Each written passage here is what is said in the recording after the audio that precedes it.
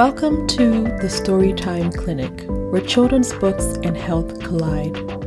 I am your host, Dr. Mfon Warren, and every week I spotlight a children's book featuring a character with a health condition. My goal is to inspire conversations that will help all of us better understand and support kids with health conditions.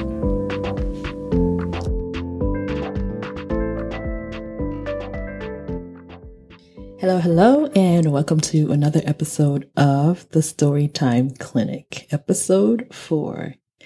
Well, it is April, and my dreams are coming true. The weather is finally getting nice outside, and for me, that means ice cream time.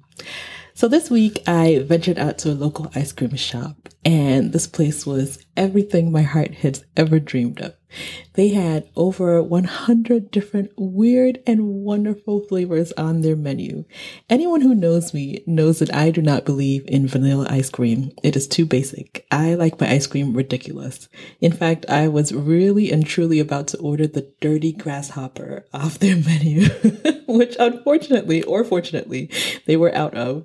So I stood there and studied the menu for about 10 minutes, mentally narrowing down my choices like a Sweet 16 bracket before I finally decided on a winner, honey baklava, and boy, was it worth it. Now, my extended time in front of the ice cream menu was self-inflicted. I wanted to make sure that I had given each flavor equal time and opportunity to impress me. But for some people, the thought of reading a 100-item menu, which is a thing of joy to me, might actually be more of a torturous experience. But it's just ice cream, you say. No big deal. Most people have a go-to flavor. They are not going to go in there and have to read a 100-item menu every time. But what about reading highway signs? What about filling out forms at a doctor's office? What about contracts, textbooks, websites, text messages? Words are all around us, and many parts of our world are designed with the assumption that reading and comprehension happen quickly and effortlessly for everyone. But it's not always that easy. In today's episode, we talk about dyslexia, which is portrayed excellently in the book Fish in a Tree, written by Linda Mulally Hunt. When this book opens up, we are in a 6th grade classroom with the main character, Allie. The title of the chapter is In Trouble Again, and this pretty much sums up Allie's relationship with school. The teacher has asked the class to do an assignment, and it appears that Allie is being difficult. She is stalling, trying to distract the teacher, cracking jokes, doing things to annoy the teacher so that she can get sent to the office instead of doing this assignment. And what is so terrible that she's been asked to do? She's been asked to write a 1-page description of herself. Well, as she's pulling all these antics, the teacher's getting frustrated. The other students are getting tired of her behavior. Even Allie herself seems to dislike what she's doing. So at the end of chapter 1, we're left with the question, why? Why won't she just do what she is asked? And the way that this question is answered has huge implications for Allie and other children like her. Up until this point in her life, the answer from her teachers has been, she's not putting in enough effort. She's trying to get attention. She's a troublemaker. Her mom thinks she just needs to try harder.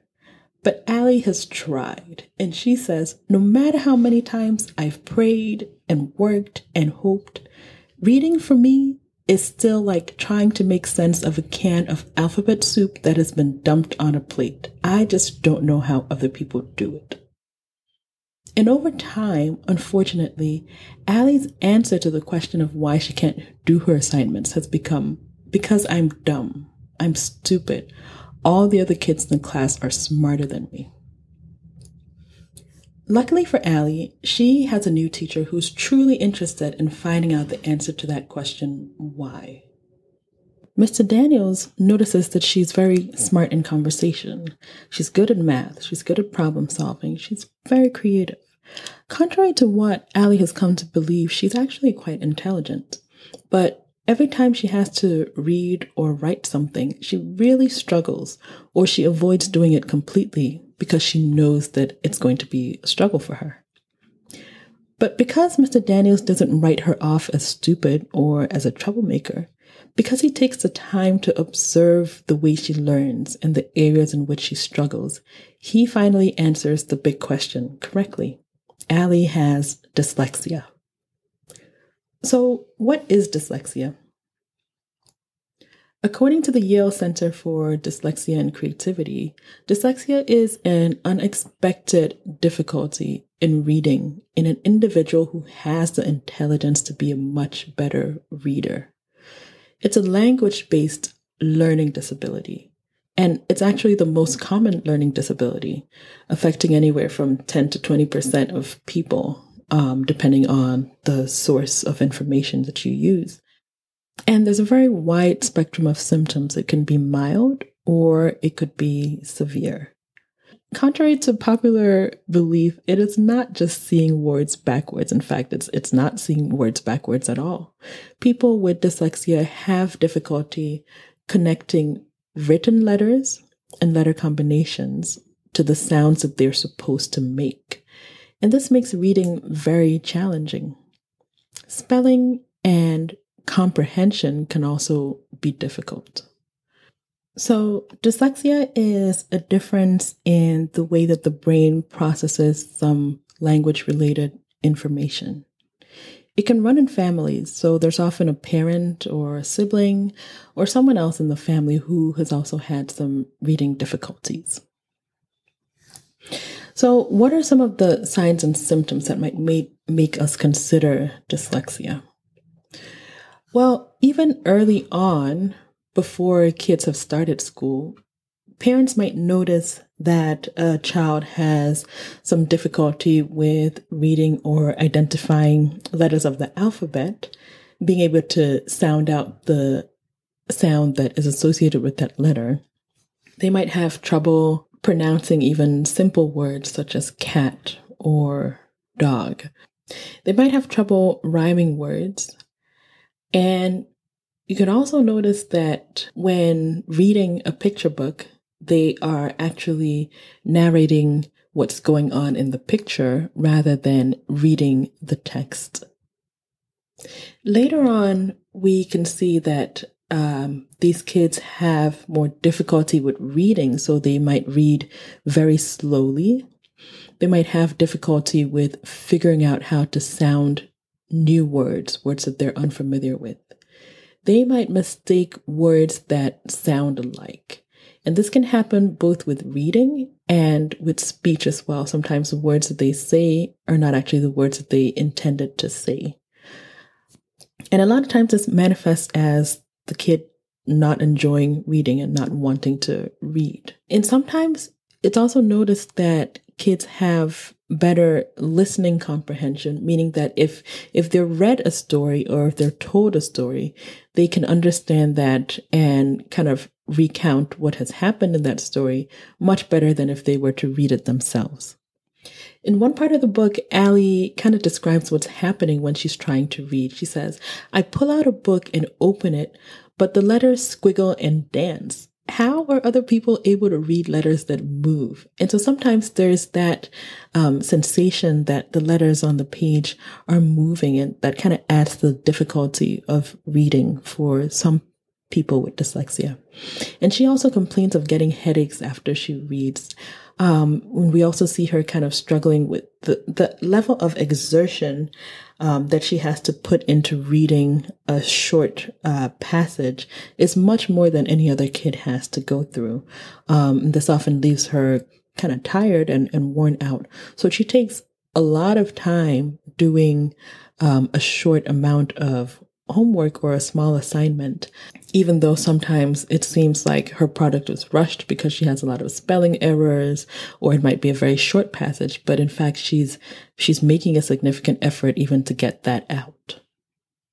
So reading this book, it was really clear to see how much emotional distress can actually come from having an unrecognized learning disability. You know, people expect that you should be able to do this thing. Everyone around you seems to be able to do it so easily. And so you start to question yourself, what's wrong with me? Why can't I do it? And at first, Allie would try and try and try because she didn't want to disappoint her mother. She didn't want to disappoint her teachers. She truly wanted to be able to do what all the rest of the kids were doing. But she said, if trying to read helped, I would be a genius. Her efforts were not getting her anywhere, so eventually she stopped trying. She doesn't speak up in class. She's anxious whenever she's called on. Homework is a big struggle for her. So there's a lot of tears, frustration, desperation even, and anxiety around going to school. At a point, she says, I wonder what it would be like to be able to relax at school, not to have to worry every second of every minute. So you can see kind of how much of a draining experience this is for her. So she resorts to escaping the situation. She pretends to be injured so she can't write. She pretends to be sick so she can go to the nurse's office. She purposely gets in trouble so she can get sent to the principal's office so that she can avoid doing work. And so you can see what kind of consequences this has in terms of the way that her teachers view her, in terms of the way other children view her, and in the terms of the way that she views herself. And the saddest thing is that she really internalizes the idea that she's stupid and worries that she'll never become anybody or anything in the future. She gets into some embarrassing situations because she can't read or she's mistaken one word for another. So obviously she becomes the butt of jokes sometimes. She's laughed at, she's humiliated, and bullying becomes an issue for her as well. So all these things kind of put together, you can see how much this can really affect a child's self-esteem. One of the reasons that I love working with young children is that they have so much potential. Their whole lives are ahead of them. So it makes it even more important that whether as parents, as teachers, or as healthcare professionals, we really pay attention to what's happening with our children, because whatever we do is setting the foundation for their future. And we owe it to these children to have a better understanding of the conditions that can affect them so that we can recognize the signs, make an early diagnosis, intervene early, and provide them with the tools that they really need to succeed. For Allie, she did not have her dyslexia picked up until she was in 6th grade. And so you can imagine going through years and years of this struggle, of this anxiety, of this low self-esteem, and imagine what that really does to a child and to the way that they see themselves. So how do we actually diagnose dyslexia? Well, there's not a simple blood test or scan or anything like that that diagnoses dyslexia. It's usually involving a series of tests, often performed by an educational psychologist or a neuropsychologist. And it's important to go through this process even if the diagnosis is fairly apparent to the parent or teacher just by observing the child. It's important to have an official diagnosis in order to gain access to the accommodations that can be provided through school. So in order for a child to have an individualized education plan, which allows them these special accommodations, they need to have a diagnosis on file. And this idea of individual education plans and school-based accommodations for children with disabilities. We will talk about this in a specialized episode at some point later on in the podcast. So getting back to the testing for dyslexia, these tests are going to assess many different areas for the child. So looking at their reading and writing abilities, of course, looking at their vocabulary, looking at how developed their language is, looking at how quickly they're able to process auditory information. That's information that they can hear versus information that they have read from a paper, for example. It looks at things like their approach to learning, their memory. So it's really a bit extensive, but at the end of all that testing,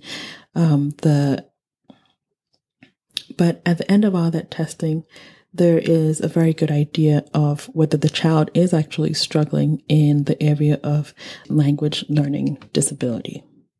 So earlier on, I mentioned that some children begin to exhibit some signs consistent with dyslexia even before they get into school. And so now there are screening questionnaires for dyslexia that are geared at those children between kindergarten and the third grade. And these questionnaires are delivered by educators. They can be done quickly, done by observation. And this is designed to pick up children that are at risk for having dyslexia, picking them up early on and getting them into that testing system so that these learning disabilities can be recognized earlier. Because the earlier they're able to be recognized, the earlier we're able to intervene. The good news is that with adequate teaching techniques and appropriate accommodations, most children will be able to have some improvement in their reading, and for some, significant improvement in their reading, as well as knowledge of how to best manage their dyslexia. So what are some of the helpful accommodations out there for children with dyslexia? Number one, there are specialized techniques to help teach reading and to help teach comprehension that are geared towards the areas in which children with dyslexia particularly struggle.